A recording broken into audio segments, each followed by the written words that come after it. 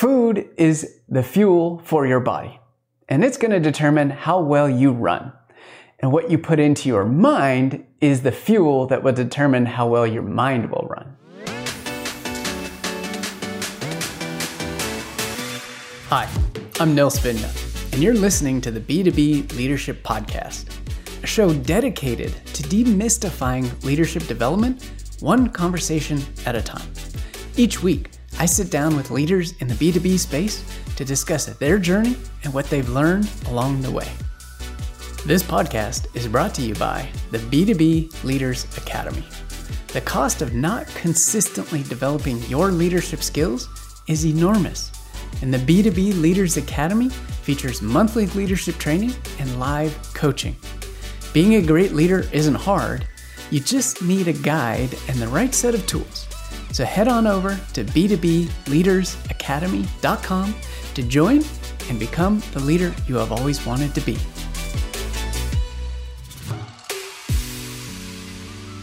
Have you ever felt like any day, everyone else is going to find out that you don't know what you're doing? And when they do, you will be humiliated, ridiculed, or even fired?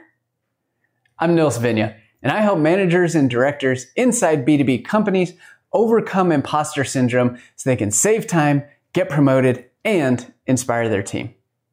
Imposter syndrome at its core comes from the comparison of yourself to someone else. This is the simplest definition I could come to after looking at exactly how it has impacted me and my leadership abilities throughout my career. I've looked over my shoulder many times throughout my leadership career and hoped that nobody would find out exactly what was going on inside my head. Now, this caused a tremendous amount of anxiety, pain, lost productivity, wasted time, you name it, I've experienced it. And despite imposter syndrome having the potential to be debilitating, it is possible to learn to overcome it. And when I say overcome it, I don't mean you overcome it once and never deal with it again. What I mean is that when you overcome it each and every time it rears its ugly head. If you're always pushing yourself, growing, learning, you will continuously put yourself in positions where you feel like an imposter. But it is possible to overcome it every time it comes up and use the experience to build your confidence to drive you forward. Imposter syndrome is rooted in your psychology, and that's why I'm going to share with you the 5 lessons I learned overcoming imposter syndrome. So let's get into it. Lesson number 1, recognize what imposter syndrome is. Imposter syndrome at its core comes from the comparison of yourself to someone else. And one of the hardest times that I ever went through that was directly related to imposter syndrome was when I joined a company as a VP of customer success, where I was responsible for everything post-sale in this B2B business. Now, this was the very first time that I was in the VP level role. And this company wore their Net Promoter Score, or NPS, as a badge of honor. They were so proud of their score and the fact that it had never dropped. It started high and it stayed high. And if you aren't familiar with NPS, it's simply a score that measures customer sentiment. Well, within a quarter of me joining this company, the NPS score was cut in half. And this was a 5-alarm fire, all hands on deck kind of situation. Being the VP of CS, this quickly fell into my lap to solve. And I partnered with one of the co-founders, and we came up with a plan to interview our customers to find out what was happening. Over the next 6 weeks, we interviewed a dozen customers for an hour each and ended up with a mountain of data. The co-founder, at the end of this, needed to jump to another project now that the interviews were over, and I was in charge of moving everything forward. So there I was, sitting in front of a mountain of data, knowing that somewhere in the data were clues that would lead us to an improved NPS score in the future. Now, I had never taken on an analysis project like this before, but I was eager to do a great job since this was the first time I was in the VP seat. The only problem was, I was stuck. I literally did not know what to do with this pile of data. I couldn't get started. It's almost as if I froze like a deer in the headlights when staring at this monstrous project in front of me. And after a few weeks of my CEO continuously asking me about my progress on the project and what the next steps were, I started to seriously question my role at the company and whether or not I was even qualified to be a VP. I was comparing myself to a fictitious person that was perfect in every way. And my comparison led to imposter syndrome hitting me hard. I started to lose sleep. I wasn't able to avoid the ever-present stress that lived inside of me. I had this knot in my stomach that just would not go away. And if you've ever felt that Sunday night stomach where everything gets tense because you know Monday morning's going to be crazy, you know what I'm talking about. It was like having that feeling in my gut all the time, and it never went away. But it was about this time that a member of my team gave me a copy of the StrengthsFinder book. And I eagerly read it on the train home that night and was blown away by what it said.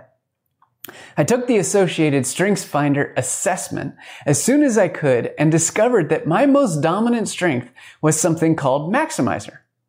And to me, this means that I see strengths in other people oftentimes before they see it in themselves.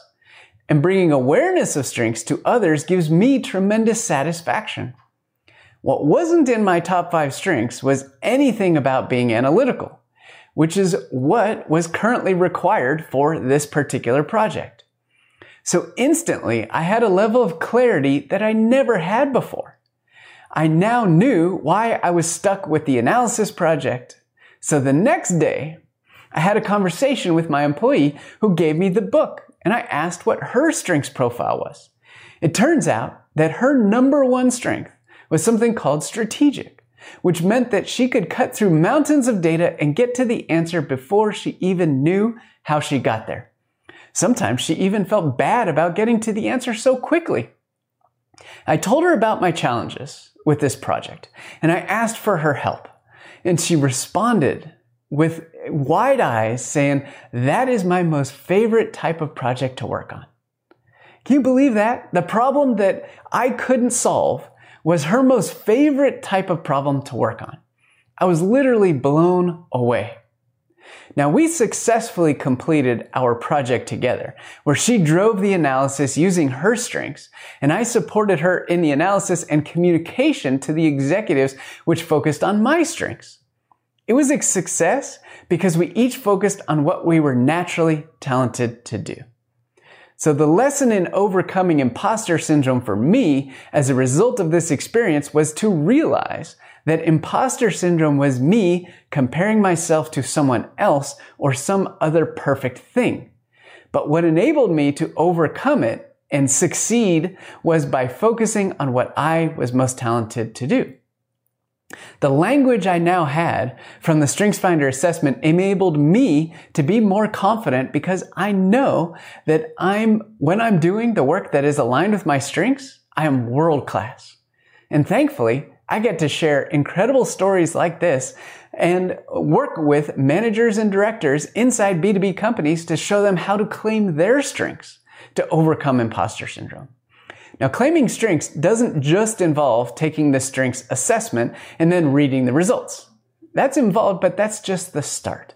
What we do in the B2B Leaders Academy is take the results of the assessment and then go way deeper so that you can claim your strengths and know exactly how to approach your work and the work of others to deliver world-class results.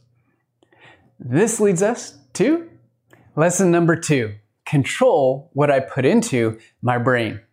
Now, I'm a very big proponent of living a healthy lifestyle.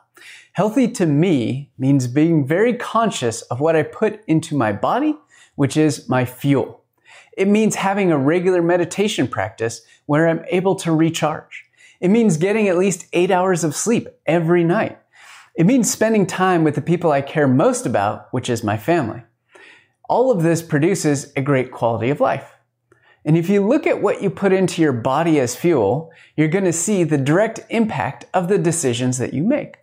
For example, if you consistently eat unhealthy processed foods, fast food, sugar-filled food, etc., you're not going to feel very good. Your body is like an engine, and how well it runs depends on the quality of the fuel that you put into it. Now, the interesting lesson I have learned is it's the exact same thing for your brain. What you put into your brain is what will determine how well it runs. And I like to think about my brain as a computer. It is a computer that runs programs every day. These programs might be as simple as the steps to go through to tie your shoes, or they could be as complex as how am I going to figure out how to solve a problem. Virtually everything that you put into your brain gets stored in a program somewhere. And let's look at some examples to see exactly how what you put into your brain will impact feelings of imposter syndrome. The easiest one to look at first is social media.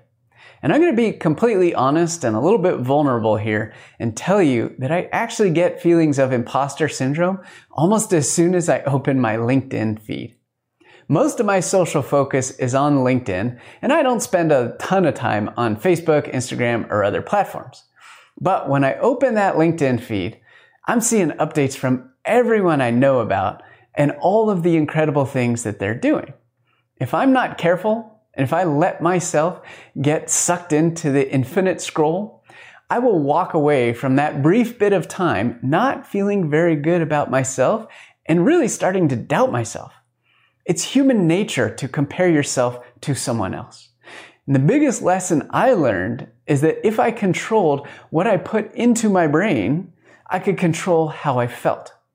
And I developed routines and patterns to catch myself anytime I was going down the rabbit hole of comparison, because the feelings of being an imposter or not being as good as someone else immediately showed up.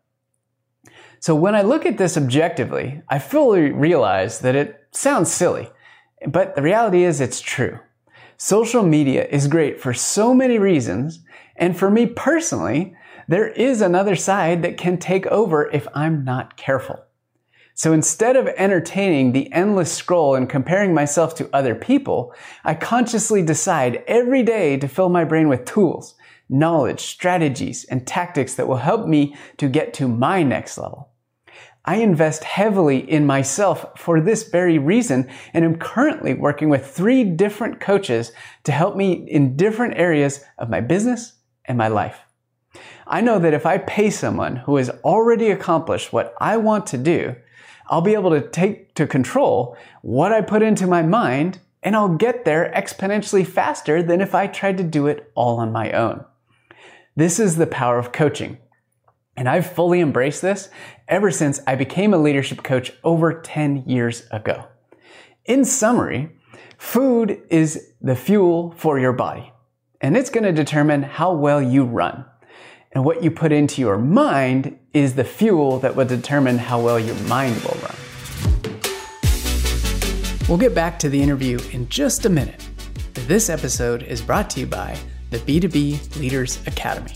The cost of not consistently developing your leadership skills is enormous.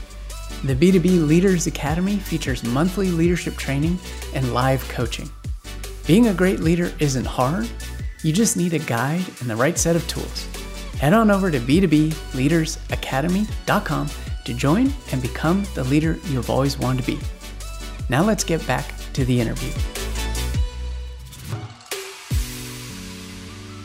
Lesson number 3, believe more in yourself than anyone else. In 2014, I had reached the VP level, was very successful in my role, and essentially worked myself out of my own job. Now, this is a mindset that I think all leaders should take to heart, because there is so much power in removing yourself from being needed. And it might sound counterintuitive, but it is incredibly important and empowering. I'll have to do another episode on working yourself out of your job because there's so much wrapped up in that. Okay, back to 2014. Towards the end of that year was when I started to get bored because I wasn't needed on a day-to-day basis inside my organization. My team was running like a machine. And I had an honest conversation with my CEO at the time, and I told him that he didn't need me anymore, and that one of my team members could actually take over the running of the department. He agreed and then asked, "What are you going to do next?" Well, it was at that point where I decided to become a customer success consultant. Now, customer success was still very, very new, and I had some tremendous success in my roles. I was deeply passionate about the space, and I believed that there were other people out there that would want some help building their customer success organization. And this was right before Thanksgiving of 2014. Now, that Thanksgiving, for that holiday, my family and I, along with my siblings, their families, and our parents, had all arranged to go to Los Angeles, where we were from, to meet up and spend time together. So we drove down from the Bay Area to Los Angeles and got there late in the afternoon. And I was really excited at this time to share my news about becoming a consultant, and I wanted to share it with my parents. So we unpacked, got the kids settled. We were just chatting when I shared the news.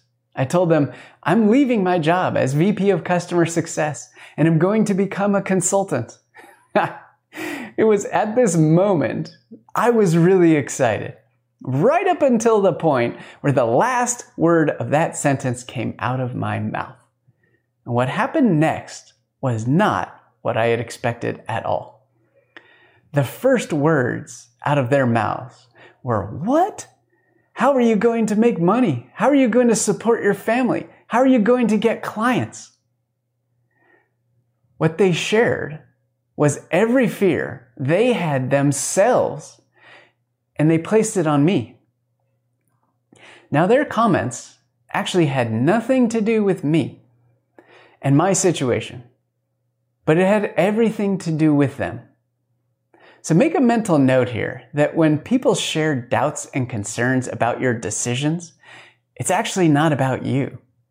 It's actually about them and their fears. I was in a state of shock in this moment, and I think I just made up some stuff to get out of that incredibly awkward situation. And to be honest, I had no idea how I would answer those questions.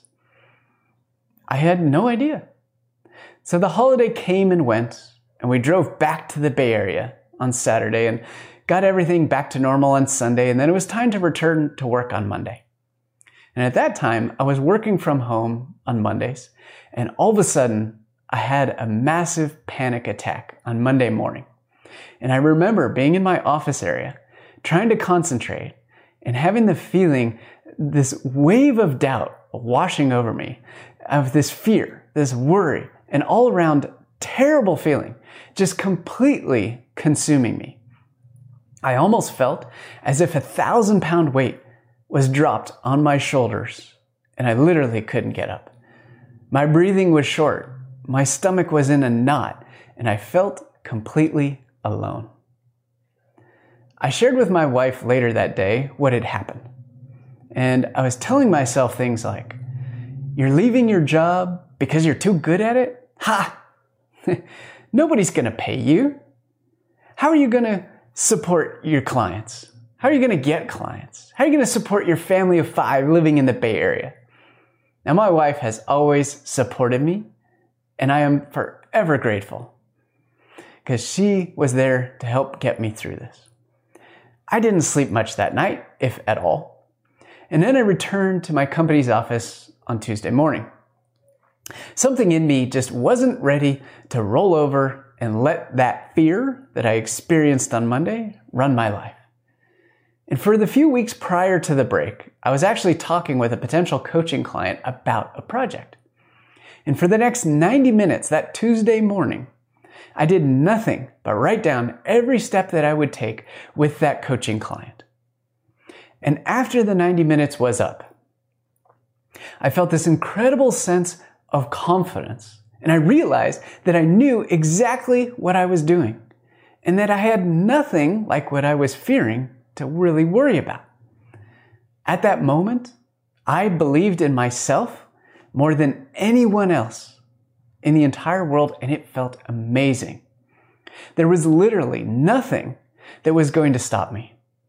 And shortly after this, on January 1st, 2015, I founded the very first customer success consulting firm that ever existed in the entire world. And it took a lot for me to get to the place where I believed in myself more than anyone else. Looking back at that moment, that was almost 8 years ago now, I see the role that it played. I know how pivotal believing in myself has been in the success I have had in overcoming feelings of imposter syndrome. And this leads us to lesson number 4.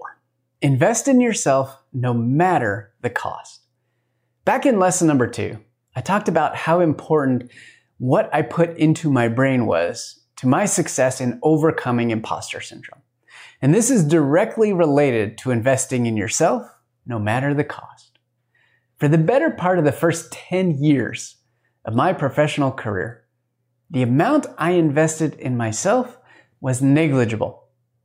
And as a result, so were the results of my career. I stayed at an individual contributor level for that entire period and simply bounced from one job to the next, trying desperately to find where I fit in the professional world. Now, the first major investment that I made in myself was going to grad school and getting an MBA in management and organizational behavior. At that time, I made the decision to go to grad school. I was working at a startup, and my salary was in the neighborhood of $40,000 a year. My wife and I had just had our first child, and this startup really wasn't going to support me and my family and the future family we wanted to build. The money to pay for grad school didn't exist. So what I did was I took out loans because I knew that the investment would be paid back many times over in the future. Little did I know that this investment was what I call the real start to my career. By putting into my brain all of the amazing tools, techniques, and lessons that I learned, I was able to overcome feelings of imposter syndrome. And after grad school, I was working for probably a year or two before I felt this urge to really push myself again. I didn't need another degree, but there was so much more that I wanted to learn to help grow my career. That's when I decided to become a certified leadership coach. And I spoke with my wife after thinking about this, as it would require a lot of sacrifice for both of us. At this point in time, we now had 3 kids. We were living in the Bay Area. I was working for another startup. My salary had increased significantly from that measly $40K before grad school, but living in the Bay Area takes a lot. And with 3 kids, under 5, money was tight. I found the coaching program that I wanted to go through, which was called the Academy of Leadership Coaching and NLP, which stood for Neuro Linguistic Programming. I spoke with the director, and then I signed up for the program. Now, at the time, this program cost somewhere in the neighborhood of $4,000 and would require me to be gone from Thursday to Sunday, 1 week out of each month for 6 months. Now, I didn't have $4,000, but it didn't stop me. I also was not interested in asking my company to pay for it because I didn't want them to have anything hanging over me where I had to do certain things since they paid for this program. The bottom line is, I found a way. I didn't know it at the beginning, but when I ended the program, I actually started coaching clients on the nights and weekends and was able to pay back the $4,000 investment with coaching income in not too much time.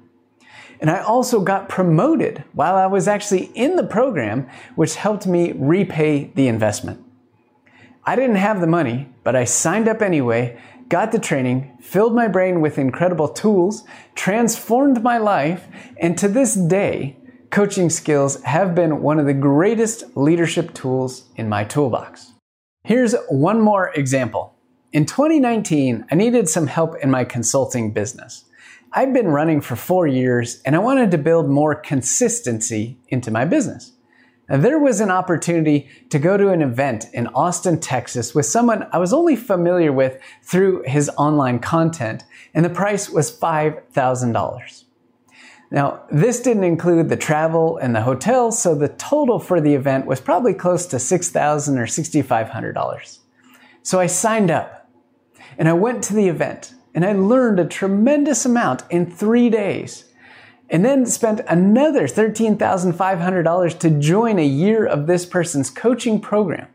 And I honestly didn't have this money at the time, but I knew that if I learned the tools and followed the path of what this person had achieved already, I would be successful too. And you know what? Within 6 months, I can directly tie $25,000 to what I learned in that 3-day event. What I learned shaped the talk I gave at a conference. That talk directly led to 2 speaking engagements worth $25,000. Again, you see the pattern here. Each time I invest in myself, I usually don't have the money on hand, but find a way to make it work. And then the investment ends up paying for itself over and over again. But the key is that I take the risk first. Nobody is ever going to tell me what I can and cannot learn. So many of the strategies that I'm able to share with the members of the B2B Leadership Academy come directly from the results I've achieved after investing in myself. Each time I got a result, the imposter syndrome voice would be less and less. And I constantly feed my brain the right things through investing in myself no matter the cost, or whether or not I have the money. And last, but certainly not least, we have lesson number 5, become the CEO of your career. This lesson is an overarching one as it is the underpinning of all the others. For the better part of the first 10 years of my career, I wasn't the CEO of my career. I made a very clear decision one Saturday morning in my first semester in graduate school. On some weekends, the program would arrange for outside speakers to come and give a presentation.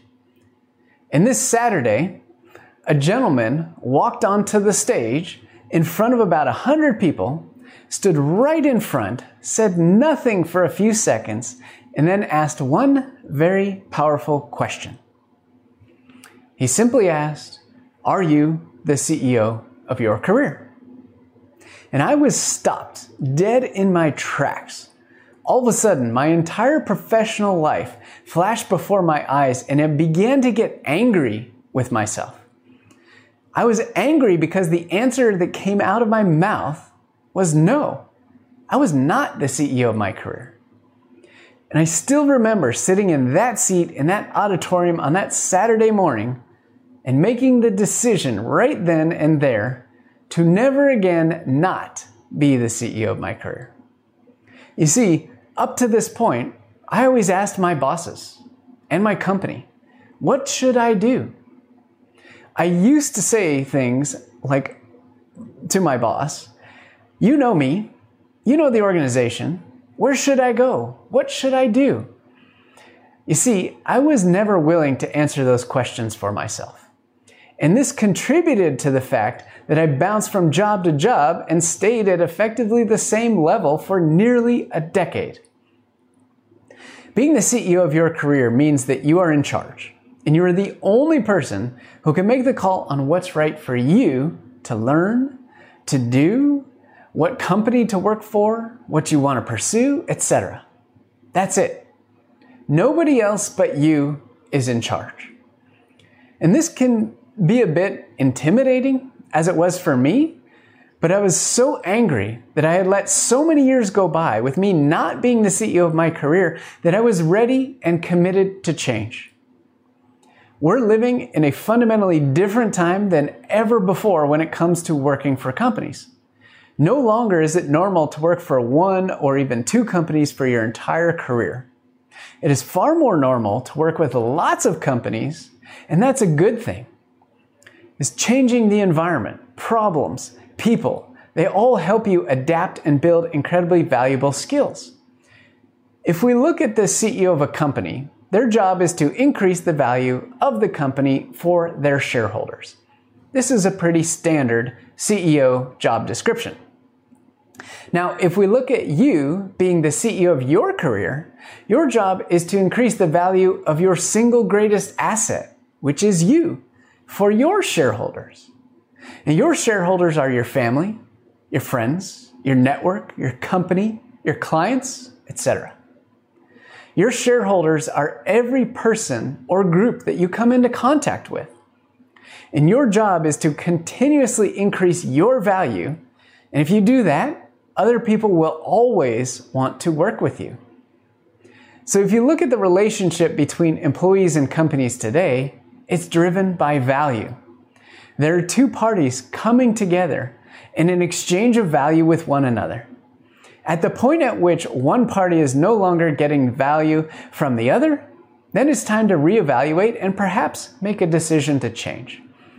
When you're not the CEO of your career, like when I was, imposter syndrome is likely going to consistently come up because you are always comparing yourself to someone else.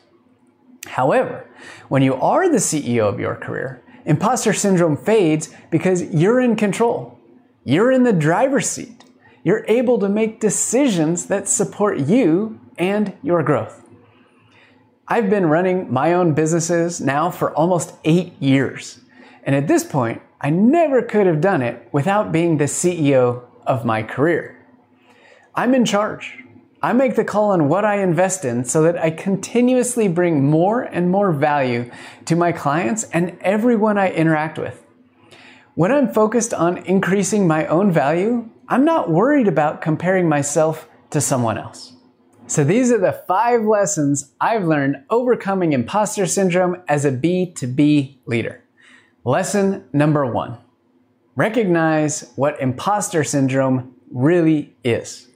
Lesson number 2, control what I put into my brain. Lesson number 3, believe more in yourself than anyone else. Lesson number 4, invest in yourself no matter the cost. And lesson number 5, become the CEO of your career. Now, being a great leader simply means that you have a toolbox full of leadership tools that you can pull out and use to overcome challenges like imposter syndrome. Inside the B2B Leaders Academy, there are leadership tools broken down into step-by-step plans so that you can put them into action and get immediate results. These tools and the leadership coaching to support you overcoming imposter syndrome each and every time it comes up, and ultimately becoming the leader you've always wanted to be, is part of the B2B Leaders Academy. If you'd like to learn more and join us, simply go to B2B, the letter B, the number 2, the letter B, leadersacademy.com. Until next time, take care and have a wonderful rest of your day. Thank you for listening to the B2B Leadership Podcast. If you enjoyed this episode, I'd welcome you to subscribe and give the show a 5-star review. You can see the show notes and all of the resources mentioned in today's episode at b2bleadershippodcast.com. As always, I'm Nils Vinje, and I hope you'll join us again next week. Take care and have a great rest of your day. This podcast is brought to you by the B2B Leaders Academy. The cost of not consistently developing your leadership skills is enormous, and the B2B Leaders Academy features monthly leadership training and live coaching. Being a great leader isn't hard. You just need a guide and the right set of tools. So head on over to b2bleadersacademy.com to join and become the leader you have always wanted to be.